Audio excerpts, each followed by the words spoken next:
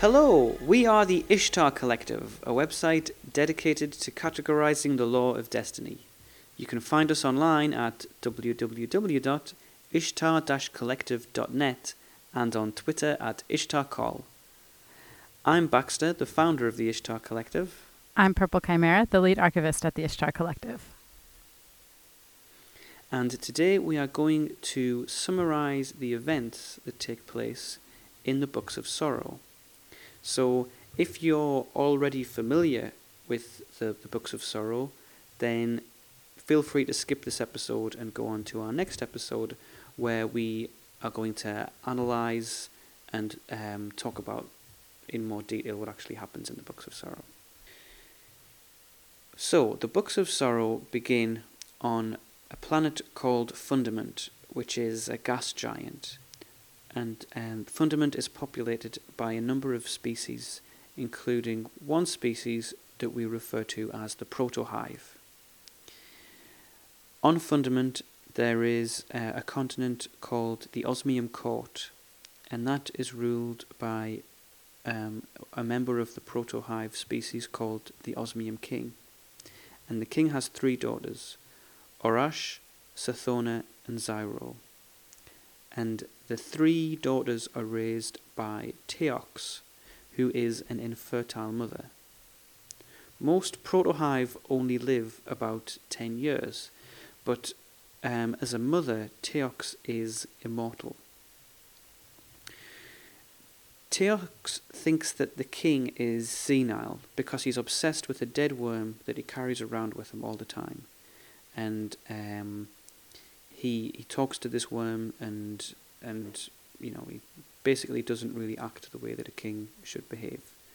So Teox plans with the Helium Court, who are another continent of protohive people, to overthrow the monarchy, to kill the king, and to also kill his three daughters, because she doesn't think that they are suitable heirs either. So the plan is successful, and the king is killed. With his dying breath, he warns his daughters of a syzygy, an alignment of 52 moons, which would cause a devastating wave and wipe out all life on the Fundament.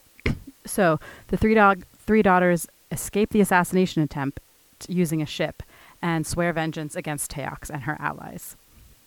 Despite Arash being the navigator and Zyro being a brave warrior, it's Sathona's wit and surprising good luck that helps them succeed in escaping. Sathona knows of the existence of a needle ship that was piloted by the ancestors of the protohive, and it's not a sea ship, it's for some other purpose, and she says that she knows what its purpose is and what happened to its crew. Then there's a section of this book that's authored by Sathona where she reveals to the reader, although not to her sisters, that she is in possession of this worm that her father spoke to, and that the worm is who told her how to survive and about the ship. And she says of the worm, "It's dead, but it still speaks to me. It says, 'Listen closely, O vengeance mine.'"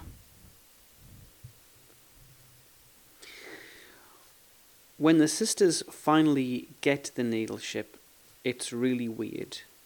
For one thing, the ship has a birthing chamber with what they describe as an atrocity inside of it, and they have to spend some time clearing that atrocity out.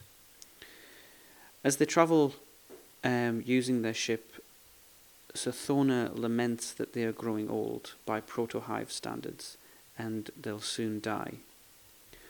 Orash suggests that they use the needle ship to dive beneath the surface of the Fundament to reach the core. This seems to be the ship's intended purpose, and Orash hopes quite desperately that they might dive into the core of the world and find some secret that they might be able to use to either extend their lives or avenge the death of their father. Zyro is cautious, claiming that the atrocity in the birthing room was born in the core. Sathona listens to the whispers of her worm, and she encourages the sisters to dive. So they dive beneath the surface of the Fundament and they meet the Leviathan, who warns them, "You must turn back. Save yourselves from the deep. Save the world from yourselves. You must turn back." So Arash and Gyro both argue with the Leviathan, and the Leviathan responds to each of their arguments. Sithona protests and reveals to her sisters that it's the worm that's helped them find the ship and given them hope when all is lost, while the Leviathan has done nothing to help them. And she says, "Let us see where its whisper leads us, Arash. Let us go deeper, Gyro. Let us dive, O sisters mine." And the Leviathan gives no response to that. So they continue to dive, and they meet Yule the honest worm, and he describes himself thusly. "Behold my passage, behold my vast displacement, my ponderous strength, my great and coiling length, my folded jaws and curled wings. Behold the hiving cities symbiotic with my flesh. I am fecund, Arash, I am at the beginning and end of lives."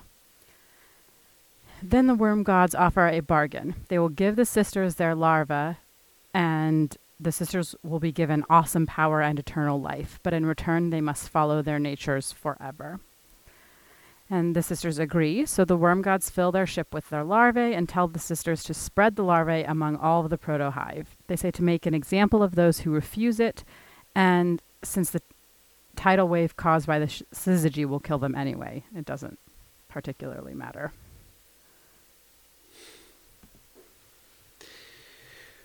So the three siblings accept the larvae. Arash takes on the king morph and becomes Oryx, and Arash goes from being a female to a male.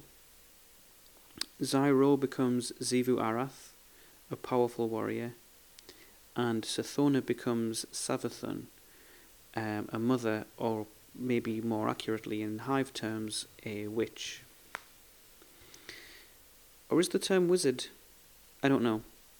Well, they're mothers. Anyway. So I think witch, maybe. Yeah, okay. The worm gods explain that the Leviathan caged them inside the fundament, and they say that the Leviathan is a pawn of what they call the sky. They explain that the philosophy of the sky is a lie, and they say that the sky seeds civilizations predicated on a terrible lie, that right actions can prevent suffering, that pockets of artificial rules can defy the final beautiful logic. This is like trying to burn water, antithetical to the nature of reality, where deprivation and competition are universal. In the deep, we enslave nothing. Liberation is our passion. We exist to help the universe achieve its terminal, self-forging glory.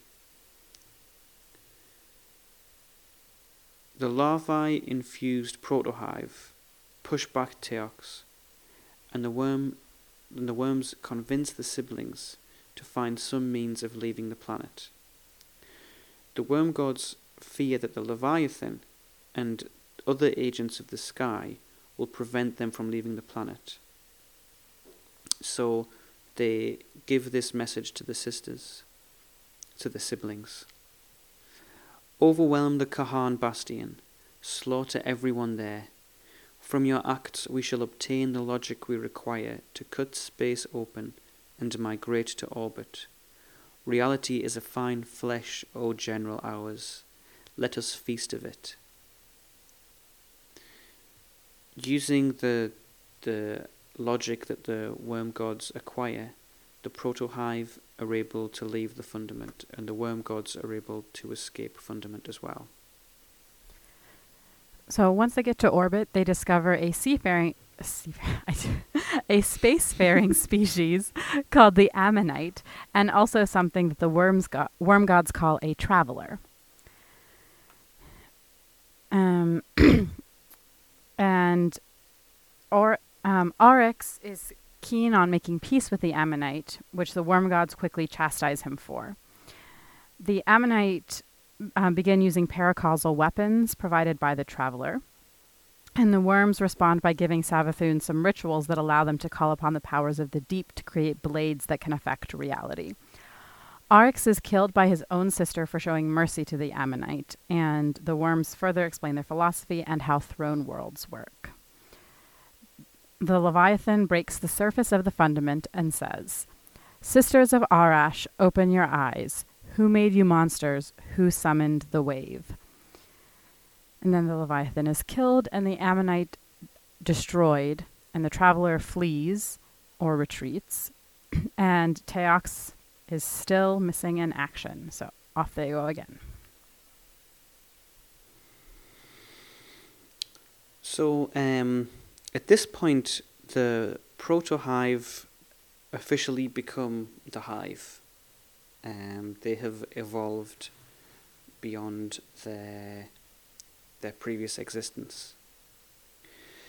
Savathun discovers... So prior to this, Oryx has been killed and he somehow comes back. And Savathun discovers that the means of Oryx's death and return and the wounds cut by the worm gods into space are related. So the siblings practice the sword logic until they can also cut wounds into space and step through them. And this is how the siblings find the ability to enter their throne worlds. And using this ability, the hive were able to spread far and wide throughout real space, but stay connected via the sword space. The siblings made war upon each other for 20,000 years and killed each other repeatedly to practice death. And this was how they worshipped the deep. Oryx creates his court that he calls the High War, and this is the way that he allows others to challenge him, to prove their might. Savathun creates her own court that she calls the High Coven for a similar purpose. Xivu Arath doesn't create a court, and she says that the world is her court. So the siblings encounter a race called the Kugu, and they are defeated. The Kugu had a symbiotic relationship, and Oryx compares this to his and his sister's relationships with the worm, that they also have a symbiotic relationship. And he says, "And what is that final shape? It is a fire without fuel, burning forever, killing death, and asking a question that is its own answer, entirely itself. That is what we must become." And then Oryx discovers that his worm's hunger grows faster than he can feed it, and he cannot figure out what to do to overcome this problem. So then a race called the Ecumen discover Teox, and the Ecumen have so far failed to stop the hive from destroying 17 worlds, and they're getting very concerned that all the species within the Ecumen face extinction. Teox provides information to help them, and this is pretty bad for the siblings. They start feeling defeated, and they embrace. But between the hunger of their worms and this new offensive from the Ecumen, they think all is lost. And the hive are disgusted with that their leaders have failed. Xivu Arath wants to retire and gain strength. Savathun wants to ask the worm gods what to do. Oryx gets angry and he says, "Have you learned nothing? Would you deny our purpose? Whatever we do by killing, by an act of war and might.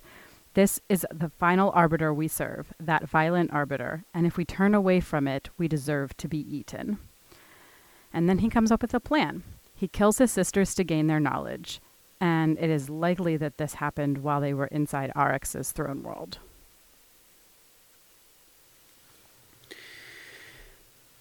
So next, Oryx travels into the depths of the throne world, and he visits Akka, the Worm of Secrets. And he points out to Akka that the worms were a gift, but that the deep does not give gifts. The deep asks that you take what you need. And using the strength that he gained from killing his siblings, Oryx cuts open Akka and he takes the power of the deep. And the card itself says, Oryx, the first navigator, set upon his god with his sword and his words, and cut Akka to pieces, and took from those pieces the secret of calling upon the deep. He wrote this secret on a set of tablets, which he called the Tablets of Ruin, and he wore them about his waist. And the worm gods seem pleased about this, even though Akka, who was one of the worm gods, is now dead. Or, well, we think he's dead. He's mostly dead. Yeah, who knows? And at this point, Oryx becomes Oryx. My pronunciation of the two is fairly similar, but he goes from being Auryx to Oryx. So Oryx uses his new powers to take Ecumen warriors, and this is the first time that we encounter his power of taking species and turning them into the taken that we fight. He fights the Ecumen for 100 years, and he defeats the Ecumen Council, and from their blood rose Xivu Arath. After 40 more years of war, Oryx makes a pact with the Dakua nest and to defeat Xivu Arath, and in doing so he led them into a trap and destroyed them, and from their ashes rose cunning Savathun. So Teox manages to escape again, and following Oryx's return from killing Akka and from defeating the Ecumen, the Hive establish a system of tithes, and this allows Oryx to continue to work on his, the grand work of mapping death and navigating the deep, without having to constantly kill to feed his worm. The Hive defeat the Tashibethi, and at this point Oryx says that the deep is calling him. And then the deep itself arrives, and Oryx communes with it. And during this conversation, really the deep just, it talks more about the philosophy of the deep. And then Oryx has a really weird dream, which is a kind of an interesting departure in the Book of Sorrows. And when he returns from communing with the deep, and presumably after he's had this dream, he decides that he wants to have children. So then Crota is born, his son. Oryx gives him a sword and tells them that they're about the fight against the sky and chasing of the traveler. Then he has Iranuk and Ir-Halak, and we learn a little bit about their exploits. Iranuk has written axioms describing the ascendant planes and plans to change one of these axioms, and Oryx is impressed by that. Ir-Halak sang the death song in Xivu Arath's throne world and killed everyone who listened to it. And then they find a way to hide their deaths in an oversoul, and Crota sees this and decides to experiment with it. So he cuts a wound in Oryx's throne world, and in come the Vex. So the Vex pour into Oryx's throne world, but they don't understand the sword logic, and so they don't know how to build things, and their buildings are described as deranged. And so at this point, the Vex ritual of better thoughts manifests a mind called Curia, Blade Transform, and Curia understands the sword logic, and the Vex spawn huge warriors, and they massacre acolytes and thrall, gaining power through slaughter. Ir-Halak and Ir-Anak, together with the other wizards, form annihilator totems that they use to destroy the Vex. The Hive in Oryx's throne and the Vex reach a stalemate, and Ir-Halak is very worried that their dad is going to be really angry. and she says, "Father is going to eat our souls," which I think is a worry that all teenagers have at some point. Curia studies the worm larvae and manifests what are described as religious tactics. Curia manufactures a priesthood, and that priesthood begin worshipping the worm. And it's pointed out in this card, open your eye, go into it. For some vex reason, Curia never attempted to introduce worm larvae into its mind fluid, which is actually really wise. This is because the Vex aren't idiots. Sorry, I shouldn't be commenting. Anyway, at the end of the card, it says, "This drew the attention of the worm our god. Oryx called air, set your house in order." So Oryx returns from communing with the deep, and he uses his power to take some Vex, and he sets the Vex against each other, which turns the tide in the favour of the hive and beats the Vex. But Oryx is troubled because Oryx is driven to understand things, and he doesn't understand the Vex. For his bad behaviour, Crota is banished. So what that actually means is Oryx picks Crota up by the legs and throws him into a wound, I think. I thought it was a Vexgate network. Yeah, I think it is the Vexgate network, actually. That's a good point. So, yeah, he gets thrown into the Vexgate network. So, Savathun explains that the Vex seek to understand everything so that they can build a victory condition for every possible end state of the universe. Oryx decides to move his throne world to a titanic warship, a dreadnought. Oryx uses a piece of Akka, who was, quote, dead, but far from gone, and the hammer of Xivu Arath and the scalpel of Savathun, and creates the dreadnought.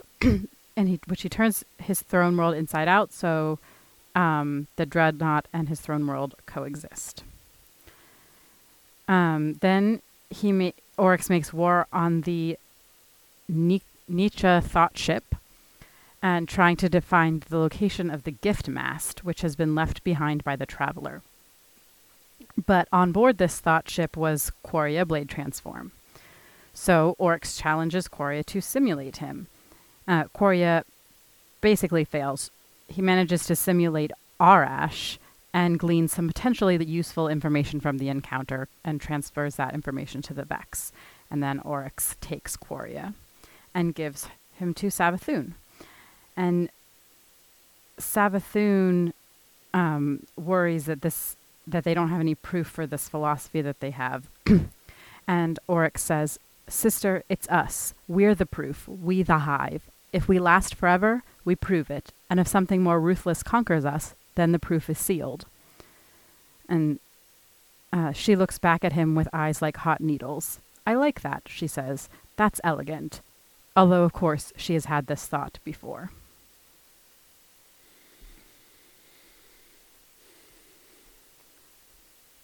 I'm so tempted to talk about things, but I'll resist.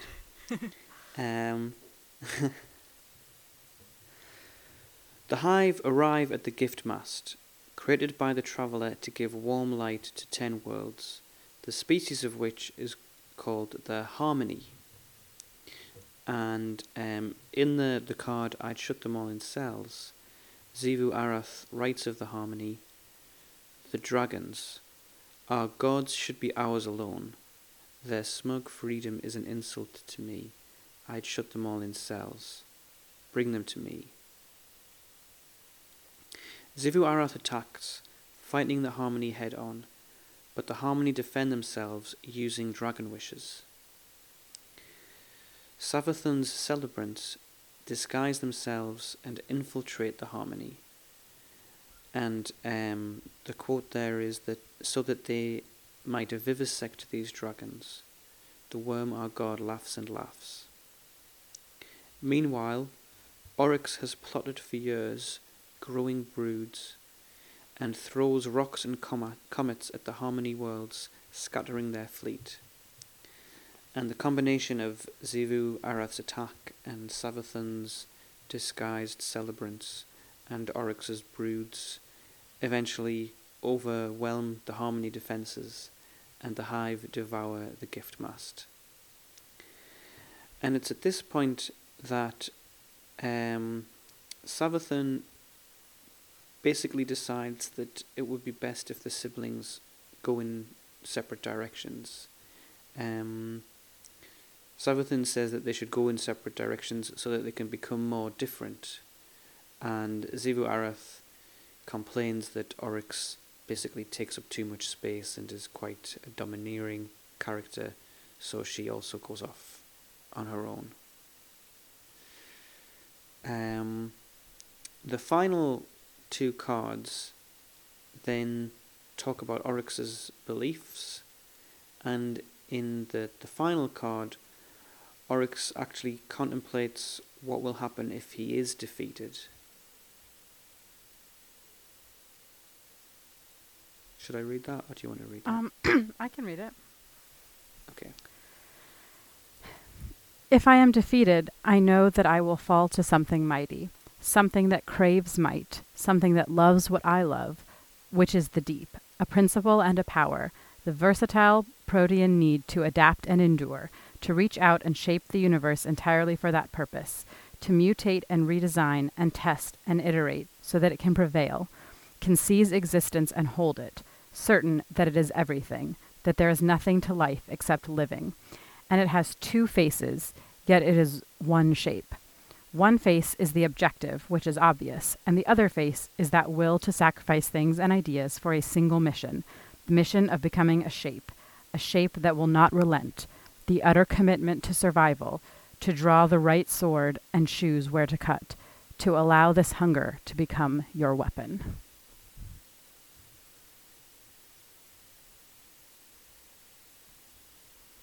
Cool. So that is a very brief summary of the Books of Sorrow.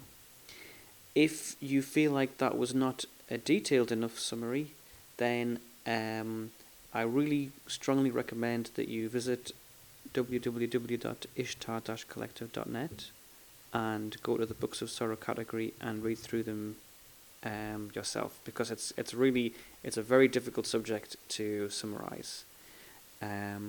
I think we've covered everything that we wanted to cover there. I think so. We're going to have at least a couple of episodes discussing what happens in these. So definitely keep an eye out for those. So, yes, our next episode is going to be focused on analysing the Books of Sorrow as a whole. So it's kind of an overall analysis of what we've just talked about. We go into detail in a few areas, but yeah, it's quite broad. So thanks for tuning in. Stay tuned for our next episode. If you have any questions or thoughts or ideas, please let us know, either on Twitter at IshtarCall, or you can email us, and you can find the address on our website, www.ishtar-collective.net. I've been Baxter. I've been Purple Chimera. Thanks for listening. See you next time. Bye.